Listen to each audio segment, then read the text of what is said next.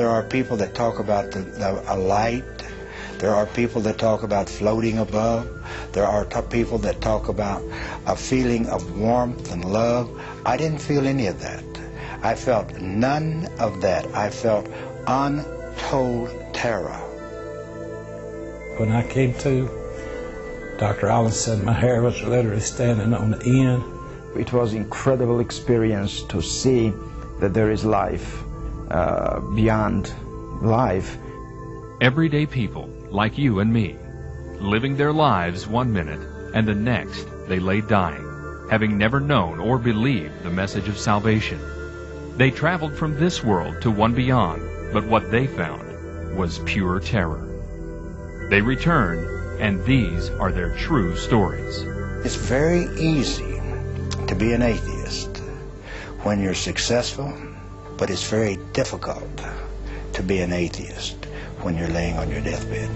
Tonight, renowned cardiologist and author Dr. Maurice Rawlings takes you on a journey few have ever spoken of. So I called out into the darkness, Jesus, please save me. And that you could either go to heaven or you'll go to hell, and there ain't nothing else. Hear the voice of one that has heard the screams. This may be your only chance to safely go to hell and back.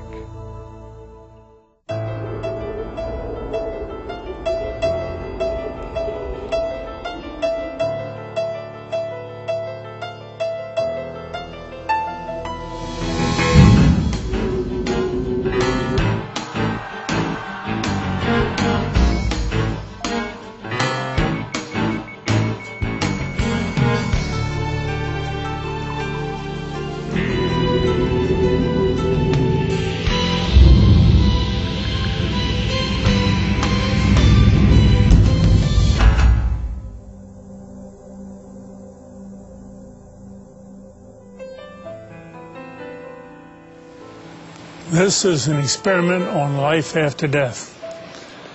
All through history, man has predicted life after death. All Bibles are based on life after death, all religions. But where are they? Who's come back to show us there's life after death? But now, through modern resuscitation methods, bringing the heart back, bringing breathing back, you and I can now bring a whole population of people back to talk to us about what's on the other side of death. See what you believe in some of these cases that we're going to present. The good ones are a dime a dozen because people love to tell about this wonderful experience after I died and I came back. The hell experiences are embarrassing. It's an F on the report card, a slap in the face. But we have some cases we're going to present tonight that tell you about their own hell experiences so that you won't go where they went. Now, what all this is based upon is teaching you, which we will later in the program, how to restart the heart, restart breathing on someone who has recently clinically died. Notice that death is reversible. You have 4 minutes survival time of the brain cells without blood flow before rigor mortis sets in, true death sets in, where resurrection is required. Something man can't do. We can do resuscitation, something God has permitted us to do. And how many hell experiences have had salvation on the floor, conversion on the floor, and only remember the good experiences to report? Such was not the case in Ronald Reagan. He had his little boy with him who was going to a 7-Eleven store and got in an argument. A bottle was broken. He became stabbed multiple times by his assailant. And then the rest of the story we're going to present to you on film. In 1972, my life was broken. I was a drug addict. I was a criminal. My family was broken. My wife had filed for divorce a couple of times. My children were afraid of me. I really couldn't hold a job. My mental state was terrible. And it was in that frame of life that I took my 6-year-old son one night and went down to a little market going inside to purchase some things. And on the way in to that market, I met a gentleman coming out the door, and an argument erupted. And before I knew it, I had just hit him, knocked him down, and he fell into a stack of bottles. The bottles bursted, and immediately he leaped up with a broken bottle and began to stab at me. I lifted my left arm to try to stop the blow, and the bottle actually severed the biceps muscle, the major arteries in my arm, and I was bleeding to death in just a matter of seconds. But full of anger and hatred and rage, I kept fighting and kept bleeding. My little son was screaming. He was hysterical.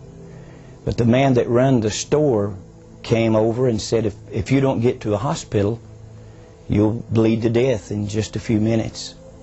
So he actually took me in my own automobile to the hospital, and when we entered the emergency room, I was barely conscious.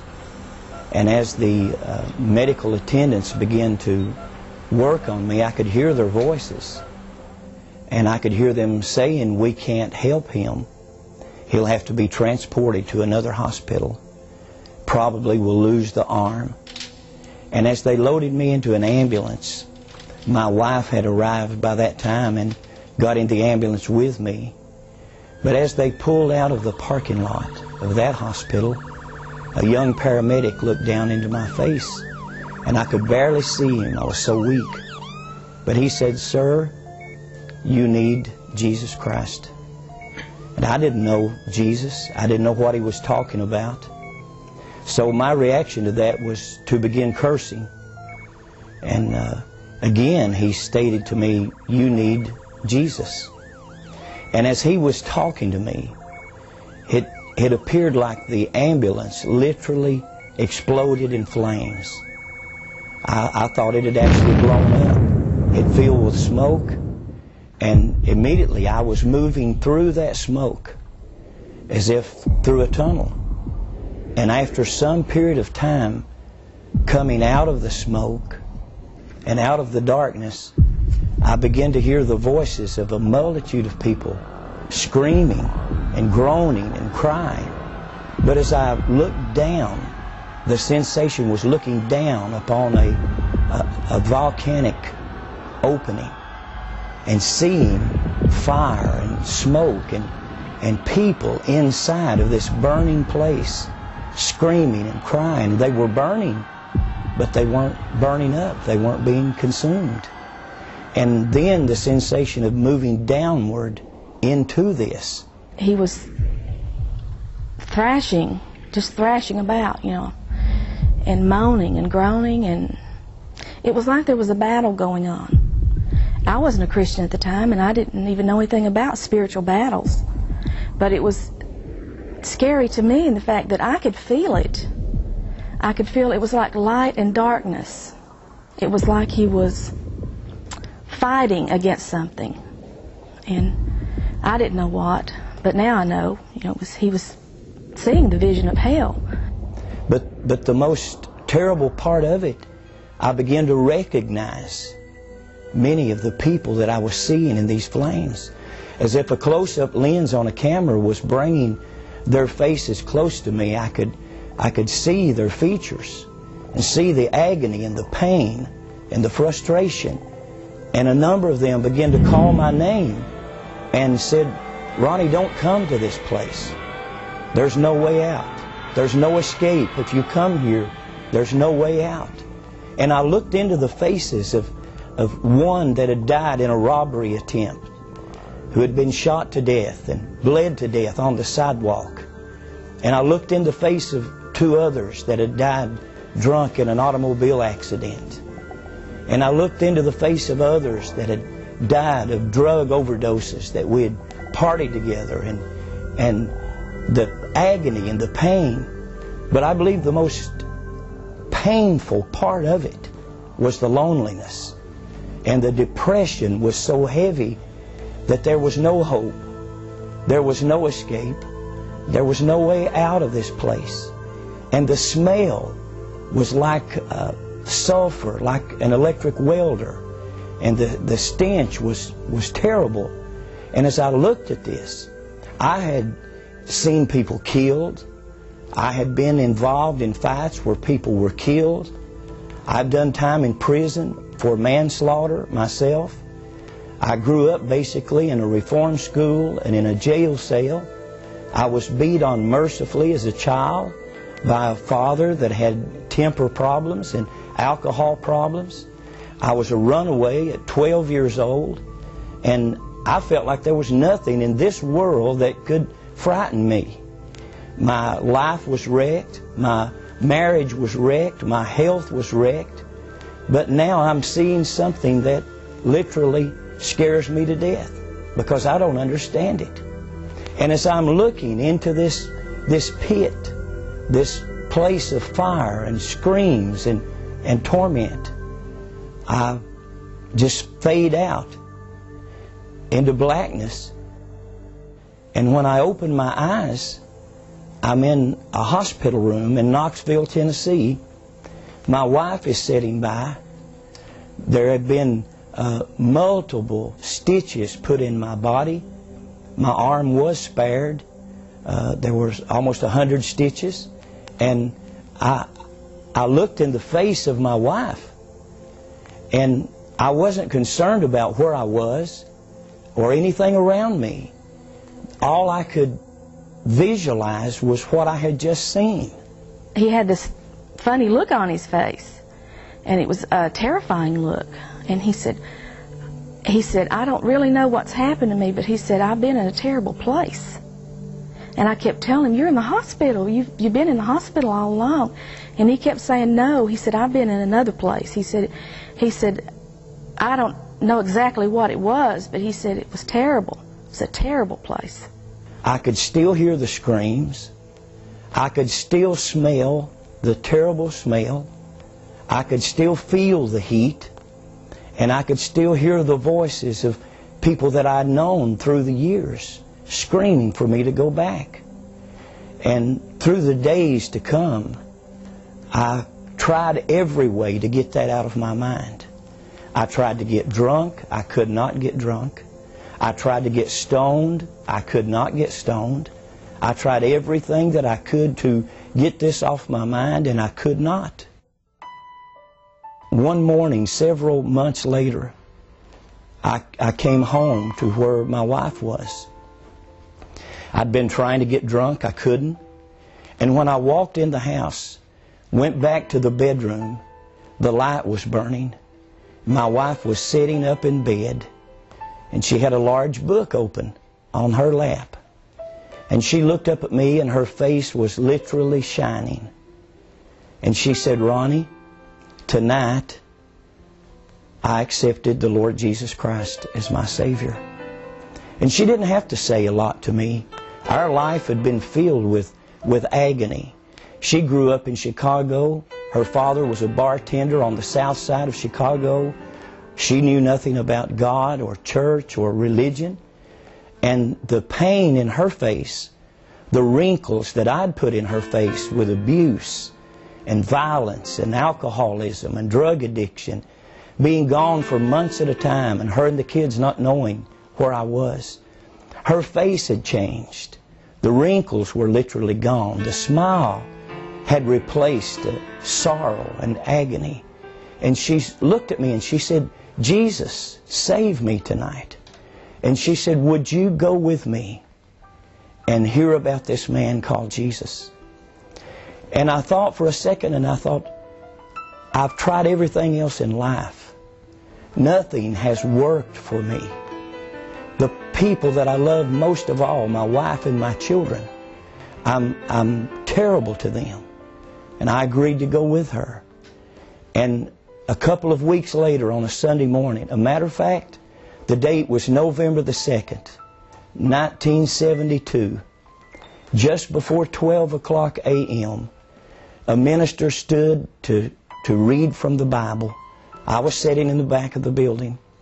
I didn't know anything out of the Bible. I did not know how to act in church. But the minister stood to read from the Bible, and he read from the Gospel of John. And he began to read these words that said, "Behold the Lamb of God that takes away the sin of the world." When he said the Lamb, he had my attention. It wouldn't have meant anything to me, any other passage. But when he mentioned the Lamb, he had this hard-hearted sinner's attention. Because when I was 9 years old, a very poor child in the mountains of eastern Tennessee, with a father that only knew anger and abuse and alcohol, a neighbor had given me a baby lamb. And I had to walk 2 miles to catch the school bus. And coming through her yard, she stopped me one day and said, "Son, I have a gift for you." And she showed me this baby lamb. And I took that lamb home with me. It was my friend, the only friend I felt like I had. And it was such a friend. In days and weeks to come, it followed me, and it would meet me when I got off the school bus and came walking through the woods and the fields. One evening as I came in, the lamb was missing. And I heard my father cursing and screaming, and I looked up to the side of the house, and there he was working on an old model car, changing a flat tire by hand the old way. And I tried to walk around because I didn't want to be cursed, and I tried to bypass him. And when I got on the other side of the car, I looked down, and there was my lamb, with blood all over the white wool and a tar tool sticking in its body. The lamb had come around just wanting to be curious. And in a drunken fit of anger, my father had plunged the tire iron through that lamb's body. And when I saw my lamb, my friend, dead, I began to scream as a 9-year-old child. I run into the woods screaming, "He's killed my lamb. He's killed the lamb." And at 9 years old, hatred and violence took my life, possessed my life. And from that point, I was never, ever the same. By 12 years old, I was a runaway. I was in the juvenile system, arrested time after time after time. There was no respect for authority. I hated anyone that represented authority over me. And by the time I was 15 years old, I had been in jail for car theft, for stealing, and at 15 years old, I was sentenced for manslaughter, involved in a car accident that had taken life and crippled others for life. Wondering at that time if life ever would hold anything for me. But when that minister mentioned the Lamb, he had my attention. And he said, Jesus Christ is God's Lamb. And he died and he shed his blood that whosoever will could have a new start, could be forgiven, could start over. That morning, as I stood to try to leave the building, I thought, I don't want anybody to see me cry. I've not cried since I was 9 years old. I'm not afraid of any living thing on this earth, and no one's going to see me cry. But I turned to leave, but I started down the aisle toward the front of that building. And my prayer was this. I didn't know the sinner's prayer. I didn't know the Roman road of salvation. But my prayer was this. God, if you exist, and Jesus, if you are God's Lamb, please, please kill me or cure me. I don't want to live anymore. I'm not a husband. I'm not a father. I'm no good. And at that instant, It was like the darkness and the blackness left my life, and the tears began to flow. And for the first time since I was 9 years old, the tears did run, and the guilt left my life, and the violence and the anger and the hatred left my life, and Jesus Christ became Lord and Savior of my life that morning. And since that time, I didn't know what would happen, but God healed my mind, my memory. The drug addiction, the alcoholism was instantaneously gone, delivered. And from that moment, I knew that I had to tell the story of what had happened to me. My life was only spared to tell others about the place that I had seen and the hope of Jesus Christ to save mankind from this terrible fate. Here we are again, wondering whether hell is for the bad guys or the good guys. I'd like to introduce the subjects OBE, NDE. You know what clinical death is, where heart stops, breathing stops, and we start life again, restart the breathing and the heart. They come from death back to life, a reversible situation before rigor mortis sets in. Out-of-the-body experiences and near-death experiences are entirely different. Near-death experience, I hold a gun up at you and say, give me your money. You may get scared to death, but that's a near-death experience. But you didn't come anywhere near dying. Almost near-crash auto accident. That's a near-death experience, but nothing involving stopping the heart, stopping breathing. And yet, most of the authors that write these books are including NDEs and OBEs with clinical death. We're just investigating clinical death, where people actually die and come back. Now, out-of-the-body experiences is a way to get there without dying. How'd you like to find out what death feels like without dying? Well, deep hypnosis can get you there. You see your guru over in India and learn the meditation techniques and the correct mantra. You can have chemical hypnosis. You can go scrying with your crystal ball. You can have kundalini, the electrical stimulus of the coiled snake down the base of the spine, the chakral sites, and all of the acupuncture is based upon ways of getting out of the body to experience life beyond the body, separating spirit from the body. This is the definition in the Bible, when the spirit separates from the body, but they're talking about a permanent separation, not a man-made separation. And we, in turn, are talking nothing about NDEs or OBEs. We're talking about clinical death. And this is where the great majority of the people that have true experiences occur. One of the cases we're going to show tonight is Charles McCaig, a 57-year-old mail carrier who was having chest pain. We took him to the office, put him on a treadmill, and started the treadmill until he got his chest pain again. He was attached to an EKG. The EKG went haywire. We knew he had chest pain. Before we could stop the machine, he dropped dead. Unfortunate. Only 1 in 5,000 do that, so don't be afraid of EKG stress test. But when he dropped dead, he had a very peculiar situation. He convulsed like most people do when they first die, and the heart stops supplying blood to the brain. Eyes rolled up, sputtered, turned blue, stopped breathing. The nurse started IV, I started external heart massage. The strangest thing happened when I would stop resuscitating to put in a pacemaker. When I came to, Dr. Rawlings said my hair was literally standing on the end, and my eyes had already started dilating. And I was absolutely scared to death.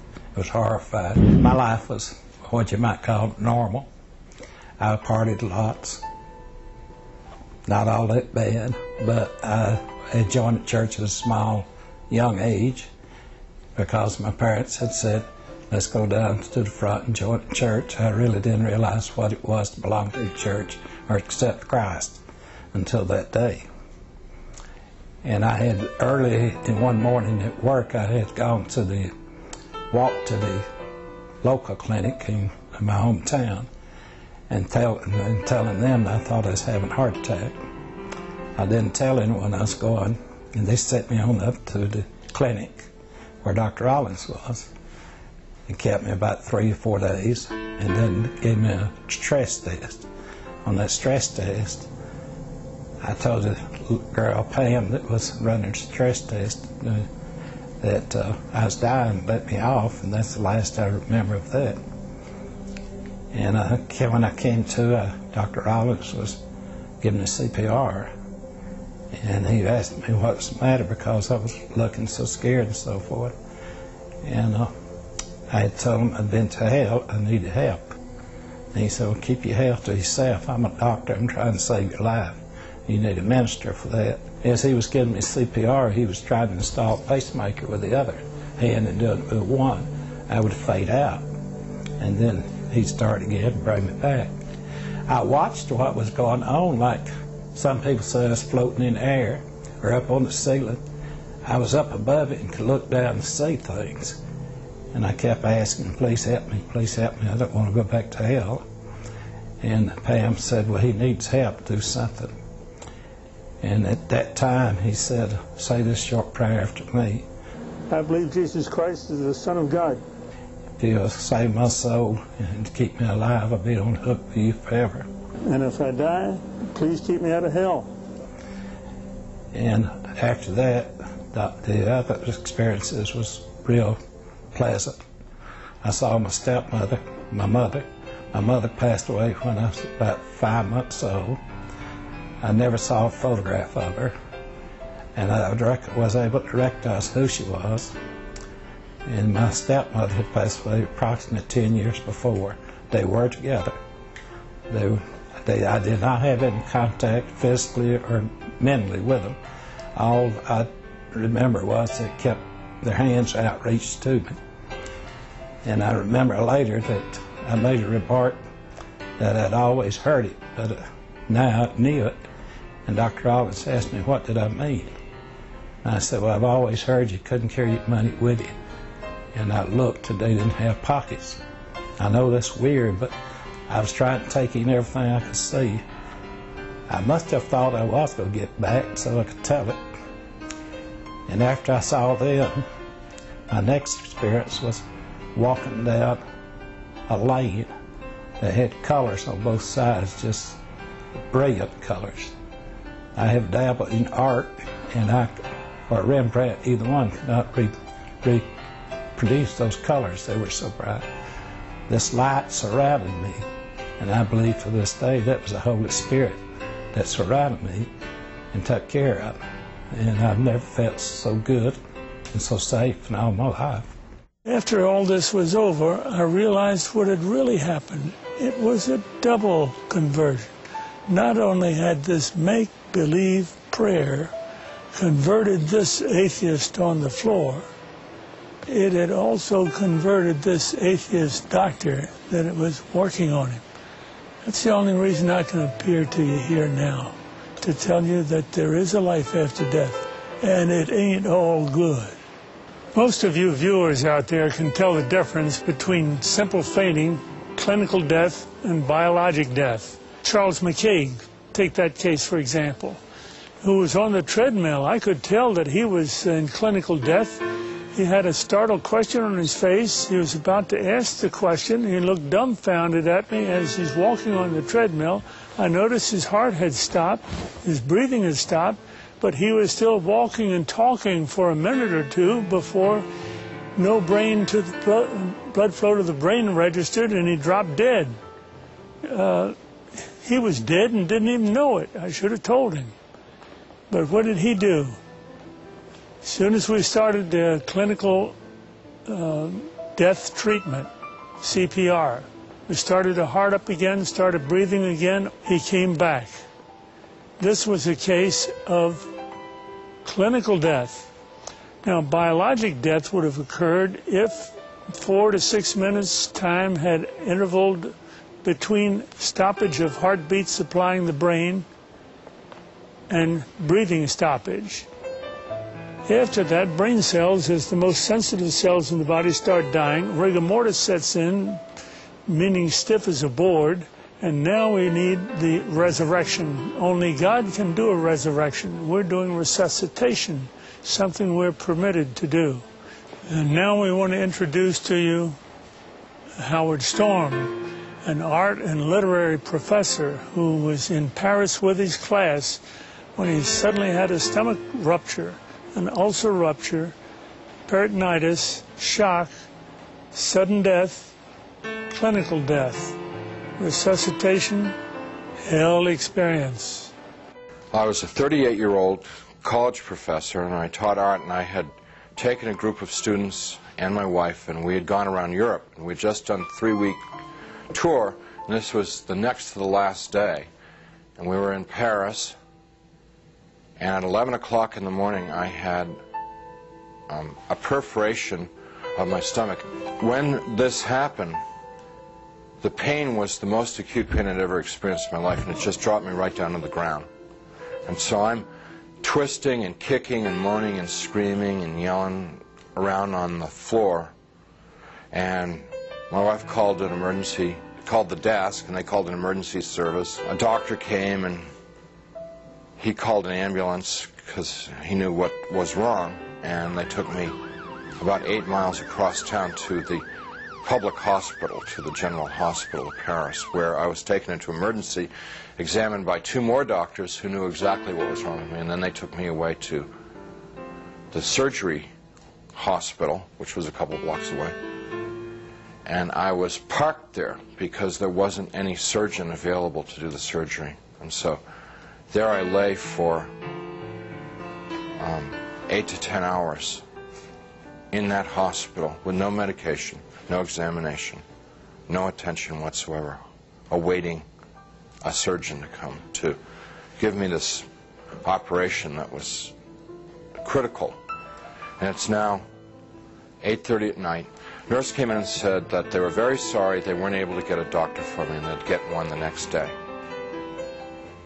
Well, when she said that, I knew that it was over for me. I knew that I was dead. The only thing that was keeping me alive was I didn't want to die. I was scared to death of dying because, as far as I knew, I was an atheist, non-believer, person who lived for the gratification they could get out of the moment, and like dying to me was like the worst. I mean, next to the pain, dying was the worst thing that could happen to you because it's the end of life and there was no more, there wasn't anything else. But when she said that, the idea of trying to exist for another minute, another hour in this pain, it wasn't worth it anymore.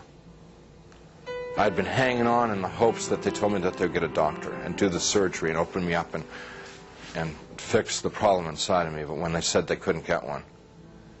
So I said to my wife, it's time for us to say goodbye because I'm going to die now.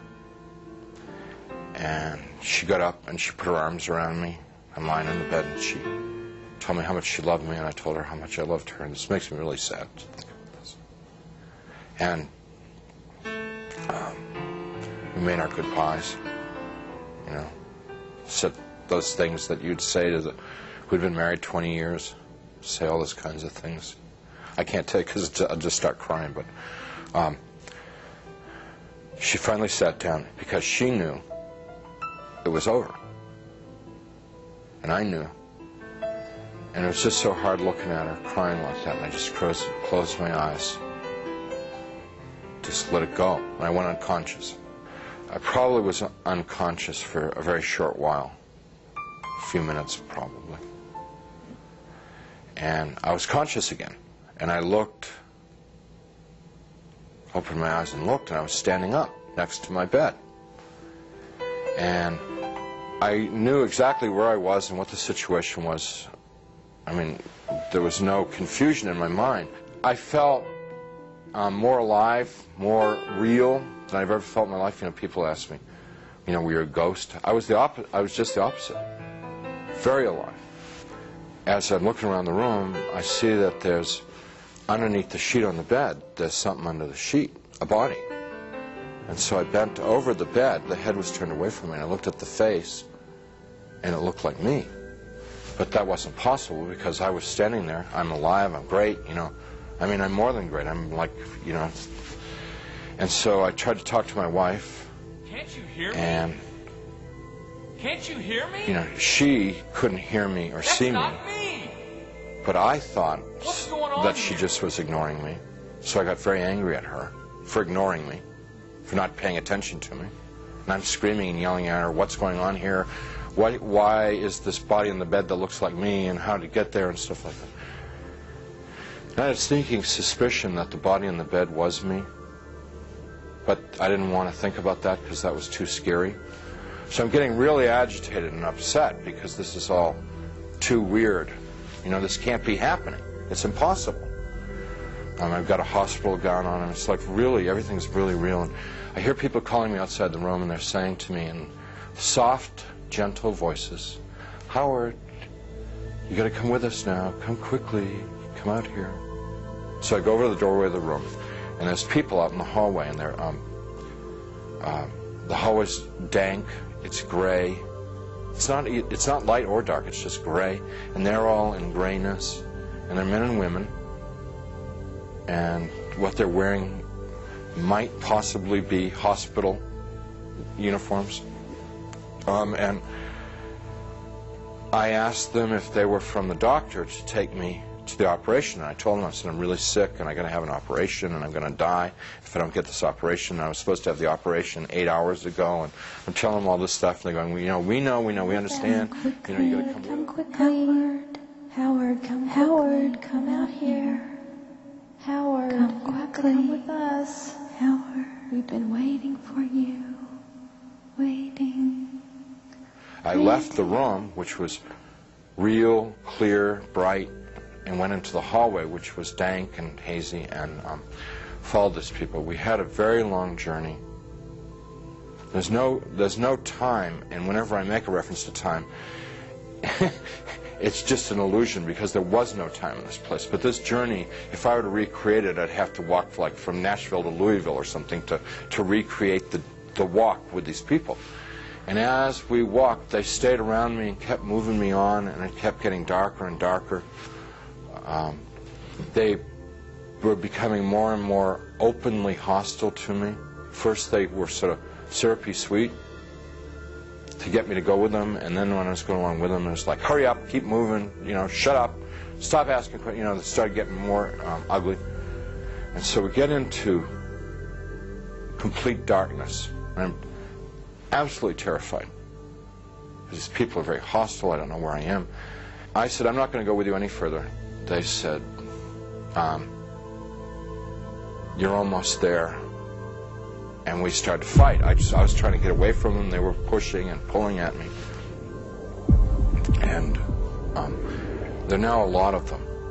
What originally had been like a handful now was, since it was darkness, maybe hundreds or thousands. I have no idea. And they're playing with me. You know, clearly they could have just destroyed me if they wanted to. They didn't want to destroy me. What they wanted to do was they wanted to inflict pain on me because they derived, pleasure isn't the right word, but they derived satisfaction out of the pain that I experienced. So what they were doing in the beginning part was, it's real hard for me to talk about, and I'm not going to tell you much about it, just a little bit, because it gets, it just gets too ugly. But initially they were like tearing and biting, tearing with their fingernails, scratching, gouging, ripping, and then biting. Trying to defend myself, trying to fight them off, trying to get away from them, but it's like being in a beehive. There's just hundreds of them all over me. And I eventually was just laying on the ground there, all ripped up, pain everywhere, inside, outside. And even harder to bear than the physical pain was the emotional pain of what had just happened to me. The utter degradation that I just experienced. I never once felt that it was unjust or wrong. I heard my voice. It wasn't somebody else's voice. It wasn't the voice of God or anything. It was my voice. And I heard it speak, but I didn't speak it. So whether it's the voice of my conscience or I don't know what it was. It was just, but I distinctly heard my voice say, pray to God. And so I thought to myself, I don't believe in God. Pray to God. And I'm thinking, even if I could pray, I don't know how to pray anymore. I haven't prayed. And at that time, I probably hadn't prayed in 22, 23 years. So I'm thinking, like, when I was a child, and we said prayers in Sunday school, and we said prayers in church, and what did we say? And I'm trying to think of it, because to me, to pray was to recite something that I'd learned. That's what I thought a prayer was then. So let's say, the Lord is my shepherd. Give us this day our daily bread. My country, 'tis of thee. No, that's not a prayer. That's wrong. Let's see. Yea, though I walk through the valley of the shadow of death, 77 years ago, our forefathers. I'm getting all of them mixed up. I can't remember how to pray. And then the people who were around me, every time I'd mention God, these people who had attacked me and beaten me, every time I mentioned God, it was as if mentioning God was throwing boiling water on them. They would shriek, they would scream, they would yell, and in worse profanity than anything I've ever heard in this world. The other thing that was happening was that they couldn't bear to be around me talking about God. It was so painful for them to hear about God that they kept backing away. And so I had a sense that I could push them away by talking about God. And so I'm trying to remember prayers, and I'm getting all confused and mixed up, and it was just all crazy, and I'm lying there, and eventually I realized that they're gone, and I'm alone. Now, I was alone there for an eternity, and what I mean by that was absolutely no sense of time. But I thought about my life, thought about what I'd done and what I hadn't done. I thought about the situation I was in, and the conclusion that I came to is that I had lived my adult life. I had lived a selfish life. My only God in my adult life was myself. I realized that I was something terribly, terribly wrong with my life, and that the people that attacked me were the same kind of people that I was. They were not monsters, they weren't demons. They were people who had missed it. The point of being born and being alive in this world. They'd missed it, and they'd lived lives of selfishness and cruelty. And now we're in a world where there was nothing else. There was nothing but selfishness and cruelty, and they were doomed to inflict that upon each other and upon themselves, probably forever and ever and ever and ever, without end. And now I was a part of it. And it seemed like, although I didn't want to be there, it seemed like probably the right place for me to be. There was a sense of like, this is what I deserve, because this is what I lived. You can't imagine how emotionally painful that was. And I'm lying there for time without end, thinking about my fate. And in the back of my mind comes up an image of myself as a child, sitting in a Sunday school classroom, singing, Jesus Loves Me. I could hear in my mind, Jesus loves me, la la la. Jesus loves me, la la. And as I recalled myself singing it and I could hear myself as a child singing it, more important than anything else was that I could feel it in my heart that there was a time in my life when I was young and innocent, when I believed in something good, when I believed in something other than myself, when I believed in someone who was all good, all powerful, who really, really cared about me. And I knew that I wanted that back, that which I had lost, that I'd thrown away, that I'd betrayed. I wanted that back. That I didn't know Jesus, but I wanted to know Jesus. I didn't know His love, but I wanted to know His love. I didn't know if He was real, but I wanted Him to be real. You know, I mean, this was all just because I trusted that there was a time in my life that I had believed in something, and that I knew I had known once as a child that it was true, and I wanted to trust that it was true. So I called out into the darkness, "Jesus, please save me." Please save me. And He came. He came. First there was a tiny little speck of light in the darkness, and it very rapidly got bright. And the light became so bright that if it were in this world, it would have consumed me. It just would have fried me to a crisp. But it wasn't at all hot or dangerous there. The light just came upon me, and He reached down. He was in this light, and He reached down out of this light and gently started to pick me up. And in His light, I could see that I was gore and filth and wounds all over, and I looked like roadkill. And He's gently putting His hands underneath me and very tenderly picking me up. And as He's touching me, everything just goes away. All the wounds, all the pain, all the dirt, it just kind of like evaporated away. And I'm like whole and healed. And inside, just filled with His love, which I wish I could be more articulate about. It's so frustrating not being able to tell people about it, because you know, it's the best thing that ever happened to me in my life. I mean, it's like it's the everything. You know, it's the all of life is to know that love. And you know, I get to it and I just can't describe it. I can't convey it to you. So He's holding me and embracing me, rubbing my back like a father would his son, like a mother would her daughter, just gently rubbing my back. And I'm bawling like a baby, out of happiness. I mean, like the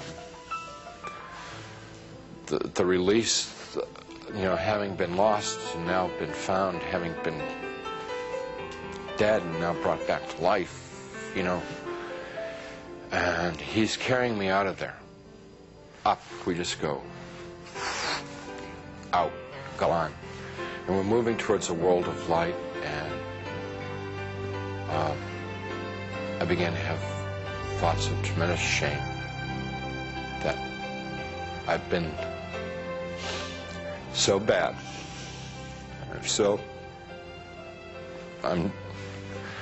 I thought of myself as dirt, garbage, filth. And I thought to myself, He's made a mistake. I don't belong here. He doesn't want me. You know, it's like the shame. Like, how could he care about me? You know, why me? I'm bad. And we stopped. We weren't in hell. We weren't in heaven. We were in between. And we stopped. And He said, "We don't make mistakes. You belong here." And we began to converse, and He was talking and telling me things, and He brought over some angels, and we went over my life from beginning to end.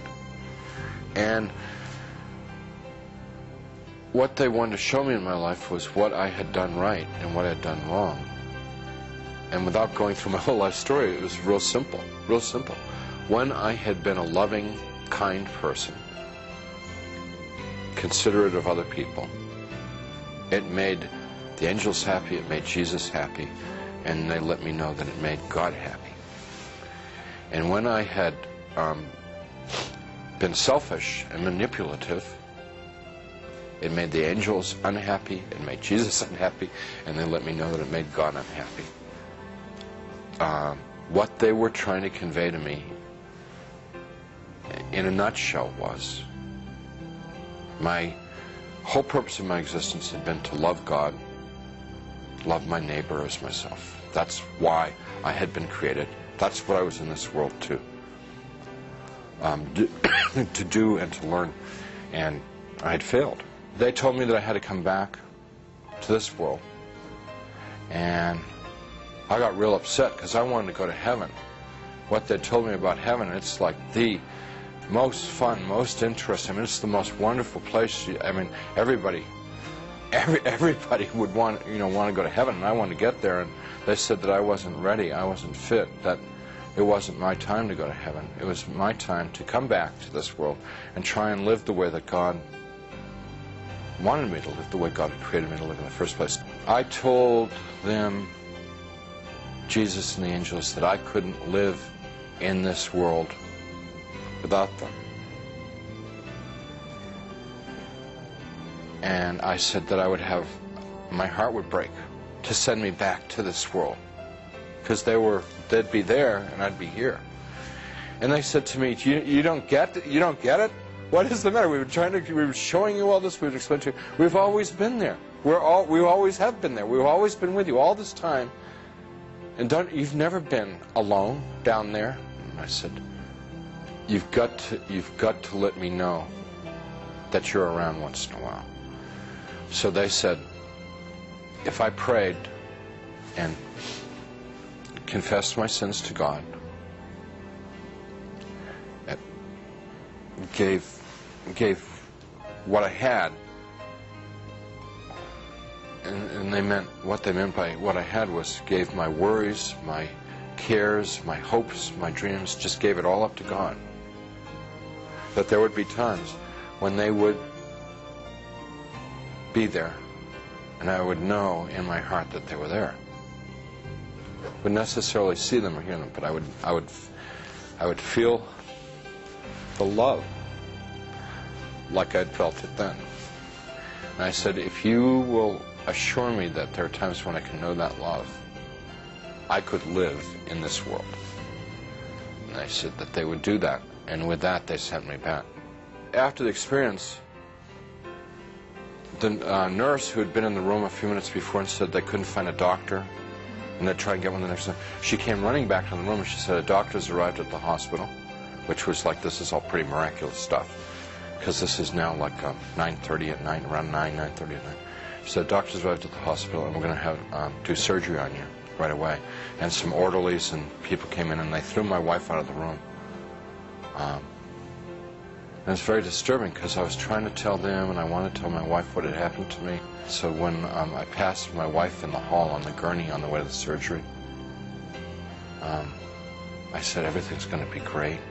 And she just started bawling because she thought like that was like a dying man, you know. You know. Strange thing about the experience is the memory hasn't dulled at all. It's real intense. And I don't know, it stays intense. And I believe that one of the reasons that God gave me this experience so that I would have an opportunity to share it with someone. I don't know who, I never know who, but I would have the opportunity to share it with somebody so that it could be of help to them.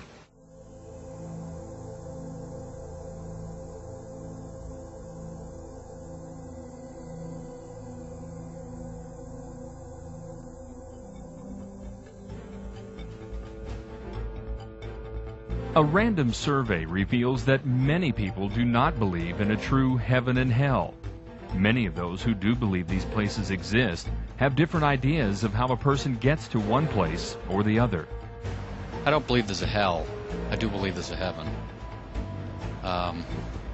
Somehow there has to be more to this existence than just, you know, your short period of time on the earth. There's got to be something following it. I believe that everyone will pay for what they do in life. I don't believe necessarily by what the Bible says about hell being a fiery inferno. I believe that hell is just your worst fears and everything that can be evil in your own perception you pay for eternity. And I also believe that heaven is where you could live for the rest of your life in peace as long as you love God and live for God and live by His word. I do believe there is a heaven, definitely a heaven. I'm not sure so much about the hell, how you explain hell. However, yes, heaven, yes. I don't think it's necessary that you attend church to go to heaven or that you believe in the Bible but just live a good life. I think hell is reserved for just a few really bad people, maybe somebody who might commit murder intentionally. Probably murder is about the only thing I would think you would probably end up in hell for. I'm not really sure what would define you to go to hell or why you would go to heaven. I really wouldn't know. I think there's probably not either a heaven or hell, just an afterlife. I don't know exactly what it is, but I think there. I'm not sure what there is, but I think there's just sort of a middle, like a limbo or a purgatory, where everybody goes. That's neither really comfortable or really traumatic. I believe that everybody, number one, in their own mind thinks of a heaven and hell, and heaven is what makes them the happiest, what they're looking forward to in the future, and what they strongly believe by their belief, whether it be God or some other deity or some other entity, that heaven does exist, and that's what they work for in life. My daughter is a proclaimed atheist, but somewhere in the back of her mind she knows that there is in her mind what she wants out of the final lifetime. And to me, that is all it requires. A deity is not required. I believe in my kind of belief, which is more of a metaphysical belief. I believe how you feel on earth and how you view heaven, what it is, that's what it's your own conception. So it becomes that way when you die. So if you believe that there's a God source in you and that you're basically a good person and you're a happy person, then that's what happens to you after you go. But I don't believe that you're penalized and that you go to some place full of fire if you didn't live your life the way organized religion thinks you should. Many people are trying to dilute the message of hell, the message of heaven, saying that neither of these worlds exist. Why not eat, drink, and be merry? If there is no accountability, then there is no sin. And if there's no sin, Christ died in vain. And if Christ died in vain, what do we need God for? This is the new philosophy of the New Age, that there is no hell. It is the hope of most people. There is no hell. On the other hand, people are going to visit our loved ones in the hospital with a new message of a new age that is the exact opposite. It's called the religion of NDEers, the religion of near-death experiencers. Look, I went to heaven, they tell the patient that's dying, and I saw the light, and I came back, all is well. There is no accountability, there is no hell. Heaven's gates are open wide for everyone who dies. Look at me, I'm an atheist, I'm here. You don't have to worry. Death is nothing to be feared. I'm going to stay with you. Your family's too afraid to stay with you while you're dying, but I'm not. Let me hold your hand. Let me tell you about this glorious thing that's coming to get you, this beautiful light at the end of the tunnel, where there is no worry, no loss, only gain. You're acceptable as you are. There is no heaven. There is no hell. It is eternity for all. And this is the new age called the Omega faith, where everybody goes to heaven.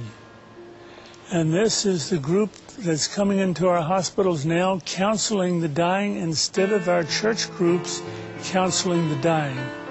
The dying is the most neglected ministry of all ministries we have. Nobody wants it. Everybody's afraid of the dying patient.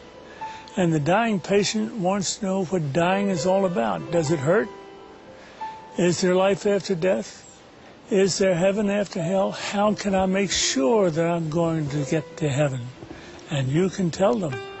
It's a free gift. You can tell them how to get it. But if we don't defend ourselves against the Omega faith and these people infiltrating the hospitals now with a faith that's deadly, nothing, that the world is nothing, then we're going to lose our own Christianity. The patient will die naked without any faith at all.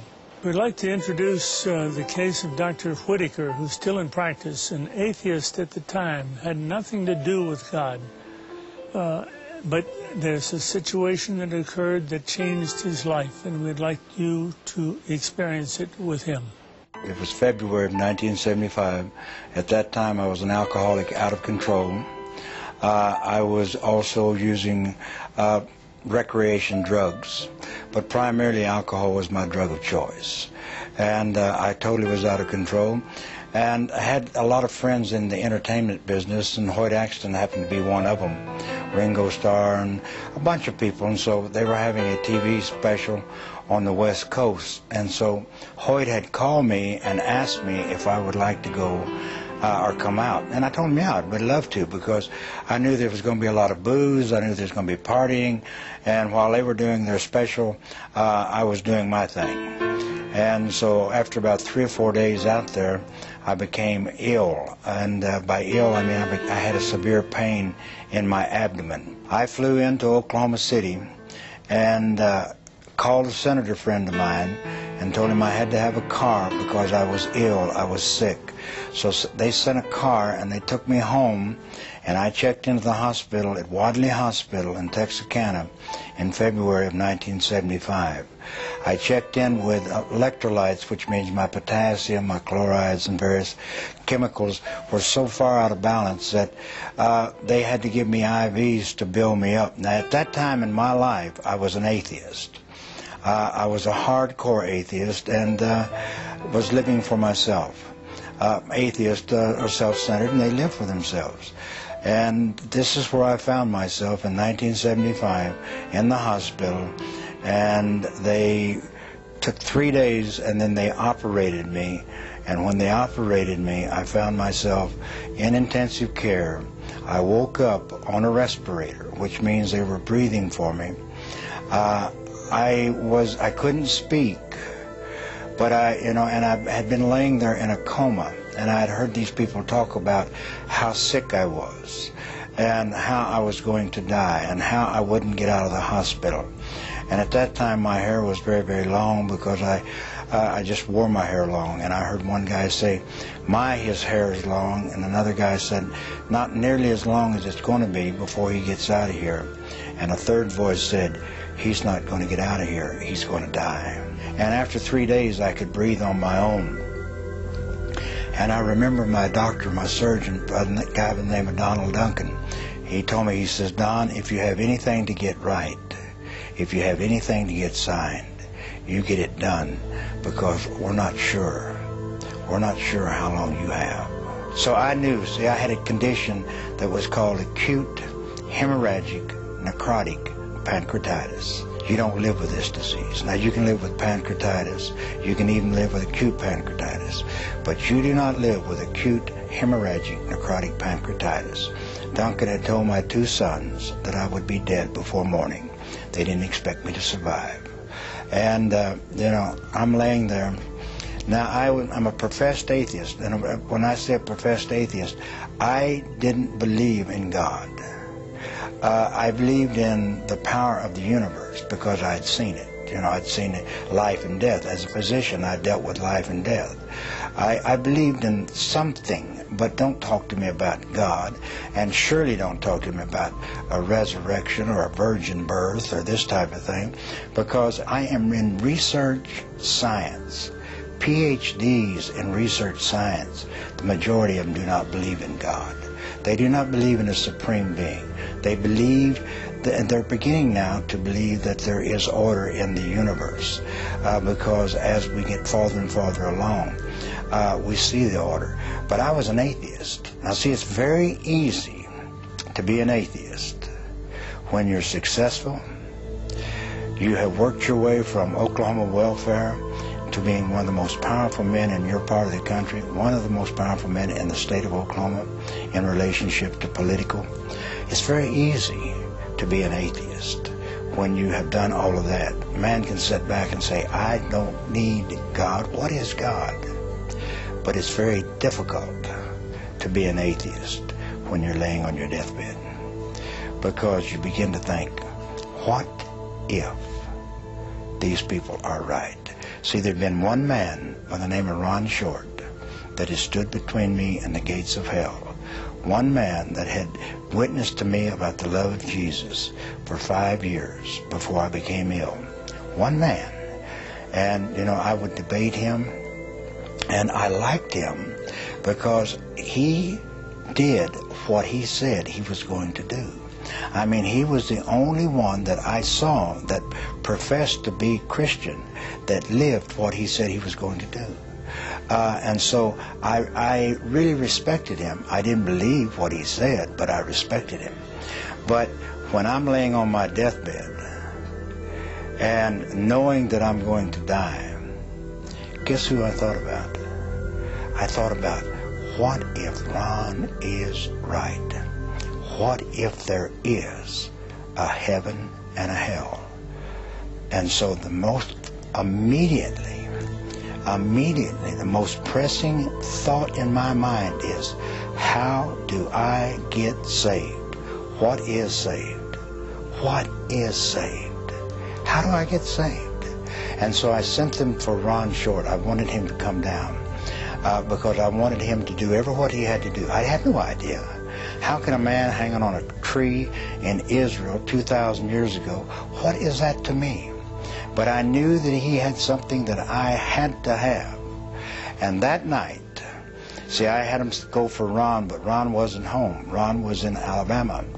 And so I had him go and send for Ron. And that night was the longest night that I've ever had in my entire life, before or since. And that night is, as I would be laying there in bed, as I'm laying there in bed, I would begin to fade away. I would begin to fade away, and as I would fade away, I would begin to go down. Now, it was like darkness. It was so dark. It was like the very darkness just penetrated into your very, very being. And as I left, and I can tell you I left my body because I remember when I came back into my body. You know, I don't know where I was out of my body. Now, there are people that talk about a light. There are people that talk about floating above.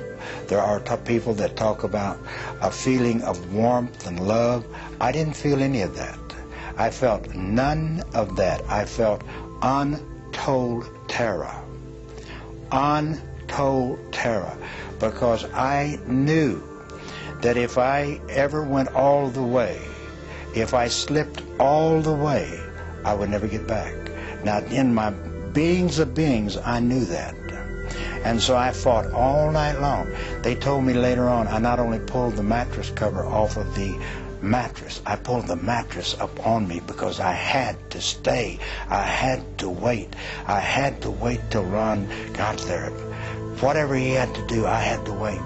But I would, again, and then I would leave, and I would be going down like a deep, deep, dark terror. Now, my skin began to get cold. Now, it's not like cold when you walk out into the air. It's like bone chilling cold in my lower extremities. And you can feel the coldness begin to come up the legs. And again, I would begin to leave. Now, and I would be in that darkness, and I'd be in that void. And I remember one time entering back in my body, because when I entered my body, it was like, just like that. I felt my body thud. My physical body thud when I entered back in. Now, believe me, that is the most horrifying, terrifying experience that I've ever encountered. And I fought all night long. And the next morning, somewhere 9:30, 10 o'clock, in came Ron. And Ron came in and he says, Dr. Whitaker, what do they say is your chances? I said, Ron, they tell me I have none. He says, now's the time. And I said, you're right. I mean, I'd cursed him, I'd spit at him, but now was the time, because I had to have whatever he had, because I had a short period of time on earth, and I didn't have any idea when I might make that trip and go all the way. At that time, Ron led me simply in the sinner's prayer. Now, I had no idea what the sinner's prayer was, but I trusted Ron. But he led me in the sinner's prayer and told me that Jesus had died for my sins. He had died for the sins of the world. I didn't quite understand that, but I knew, he showed me in the Word of God where it said that. Now, you have to understand, I'm a man of books. I've spent a big part of my life, 25, 26 years of my life, in books, in all types of scientific books. Chemistry, like I said, degree in chemistry, advanced degrees, all the way out to the medicine doctor to practice medicine, all of these degrees. So he told me, and I believed him because it's in this book, and it was a new book unto me, and it was called the Bible. And so I let Ron lead me in the sinner's prayer, and I said the sinner's prayer after him, and I can tell you one thing. There was a peace that came over me like I had never known. I'd searched for that peace. I'd searched for it in the bottles, alcohol. I'd searched for it in needles. I'd searched for it in drugs. I'd searched for it with women. I'd searched for it all types of places. But there was no peace in my life. But once I accept Jesus Christ as my Lord and Savior, I was no longer afraid. I still believed I was going to die because I knew the condition I had is that you do not survive it. I knew that. I'm a physician. I knew what I had you did not survive. And he shows me in the Word of God, it says, these signs shall follow those that believe. They shall lay hands on the sick and they shall recover.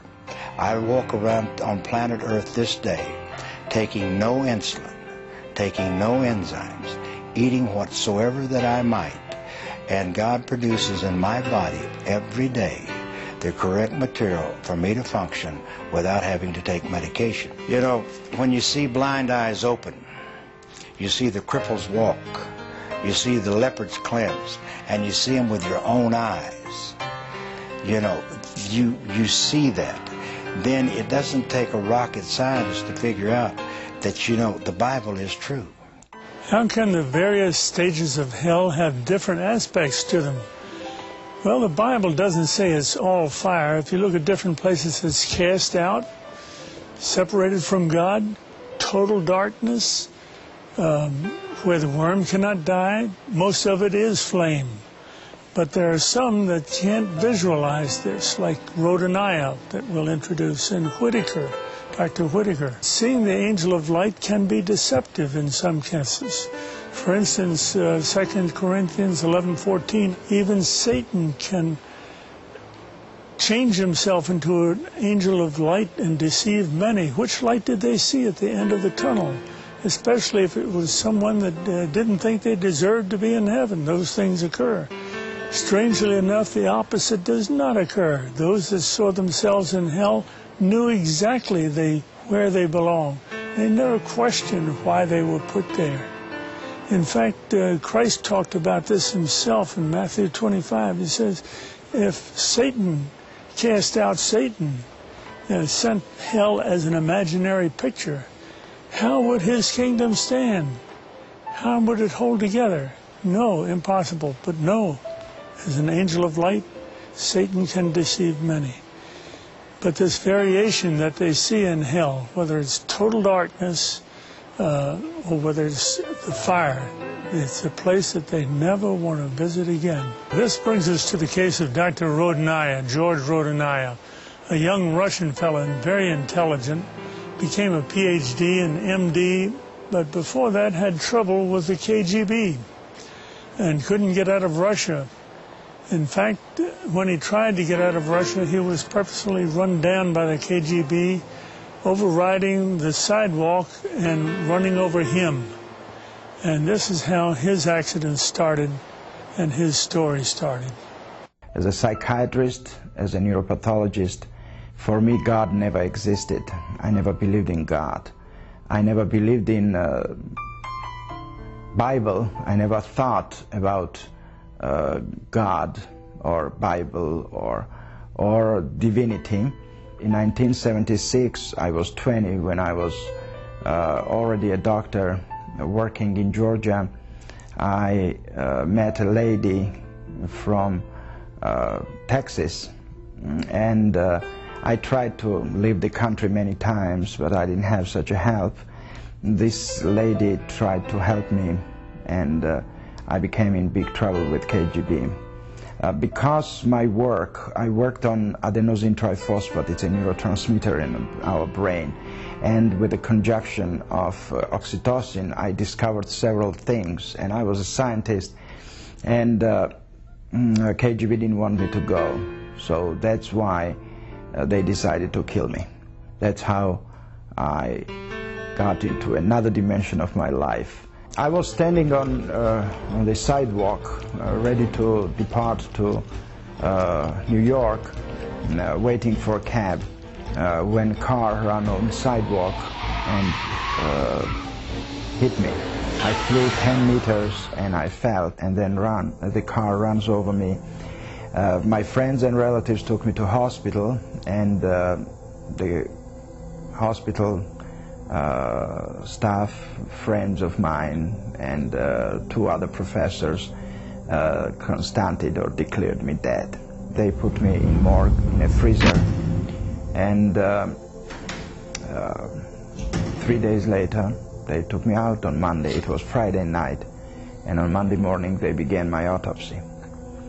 And these 3 days being out of my body, seeing everything what was happening around, seeing myself, my body, seeing my birth, my parents, my wife, my child, my friends. I saw their thoughts, I saw what they were thinking, how their thought moved from one to another dimension. It was an incredible experience. I was in darkness, in total darkness, and this darkness was pressing. This darkness existed not beyond, but existed within. What I want to say is that darkness was pressing, and I was in the middle of this sphere, and I didn't understand why and how this darkness existed. Where was I? And I understood I didn't have a body because I didn't feel it. But then I thought about light. I went through that little hall into light. But light was more powerful, more burning. I mean, you cannot compare it to anything. No word can explain it. And this light was so burning and going through flesh. But I didn't have a body. That was the most interesting part. And I was scared of that light. I thought, where is that hall to darkness, go to shade, to save myself from this light? What is that light? I don't know. I mean, it can be called light of God. It can be called light of life. But light is light and darkness is darkness. And then, as a psychiatrist and scientist, I didn't think about that. The only thing was that I was in light. We were not raised in Galway. You know, Soviet Union, we didn't go to church. We didn't have... There were people who went, but they were some kind of limited people. We thought. I mean, we thought they didn't know better, that there is no God. But during that 3 days being in morgue, in freezer, changed all my life. To begin the autopsy, they began to cut my chest. That was the first incision. Then I opened eyes. So when I opened eyes and he saw the pupils were convulsing, I'm becoming smaller, to say simply. He saw that it was reacting on light. It means it's life, and they put me back into hospital and began resuscitation. My lungs were collapsed for many time. I mean, long time. I was on respirator for 90 days. I mean, it's not that it happened fast, but the life came back what they discovered was that life was there during the autopsy, but it wasn't that all organs worked. I mean, it was hard work for 9 months being under the recovery. It didn't happen immediately. I mean, the life was there, but it doesn't mean that I could survive if not doctors who helped me to regenerate my health and organs. When I came to life back, a lot of different experiences happened, and I experienced a lot of rejection, a lot of fight with the reality of others, but nothing could change my mind. I knew my destination, I knew my way, and I decided to leave the country. And again, this lady from Longview, Texas, helped me to move to United States, and we came to Texas, and we continue to live in Texas still. Sometimes things are beyond our grasp, but I don't try to explain it all, because I know and I believe that God knows better, and I believe that I don't need to be explained. And why it was shown to me, and why it's me chosen to be, it wasn't questioned, and I don't care about that, honestly. I care that it was. I deeply believe in God of love, and God is love. And I believe that God created everything for betterness and for incredible future if we don't ruin it. A very unusual, extraordinary case. And now we want to take it to practical experiment. We said we'd show you how to start somebody's heart up again, start their breathing up again, and you do it with your bare hands. So immediately on the floor, we'll assume this is the floor, you see if she's all right. Hey lady, did you faint? Maybe she's intoxicated. She'll talk to you, or just bumped her head from a faint.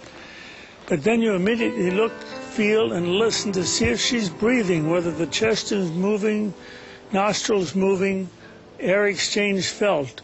If not, you immediately forget the heart. You go to the airway, and you unobstruct the airway by lifting the chin, pointing to the ceiling. This straightens out the windpipe. Then you close her nostrils so your air in her mouth will inflate her lungs. And you give her 2 quick breaths.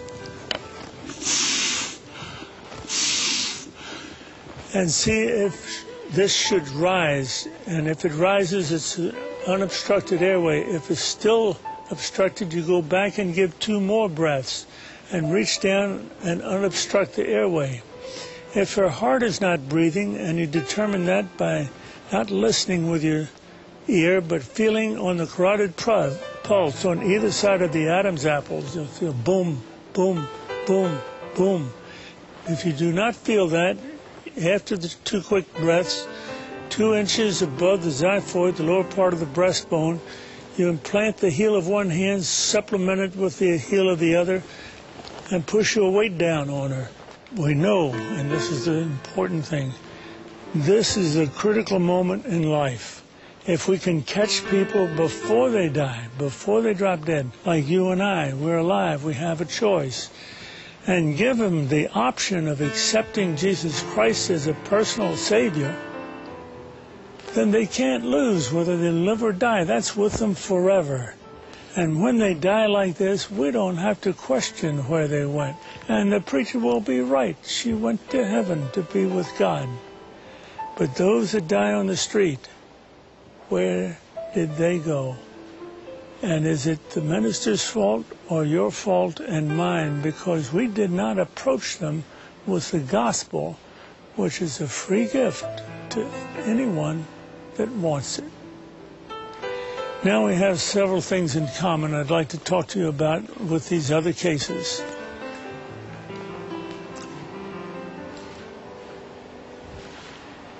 All of these hell-like cases had one thing in common. Surprise, they didn't know there was such a place. Will you find it a surprise? Will I find it a surprise? Or will we be prepared? Hell is nothing new. It's been there. It's just something discovered by some people that died and came back, and they want to tell you about it. And I experienced what is love, what is faith, what is hope, and all these three as a wisdom of God. The prayer of faith, the prayer of salvation is not some just little prayer. It's the only way to the Father. And that's the only way.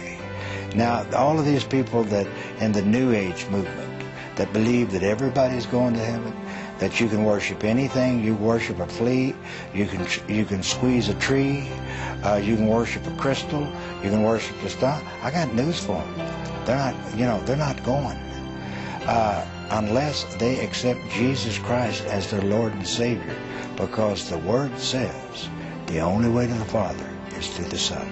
Don't go to hell. Please, I beg you, don't go to hell. It was not prepared for you. If you're saved, you're saved. If you accepted Jesus. Do not put off for tomorrow anything, because you might die this very moment, this very night. It's the best thing that ever happened in my life. You can feel Jesus' presence with you like today, in this place, in this time. It's not God's will that people perish. I didn't know this. I didn't know the love of God. All I knew was hatred and violence and abuse. But there's one that cares, and his name is Jesus. And who is the Son? He is the Word made flesh and came and dwelt amongst men. The Word is the way to the Father. Make a choice. Not tomorrow, not tonight. Make a choice right now. Are you going to give your heart over to Jesus, or are you not? If you want to have life hereafter, you better accept Jesus.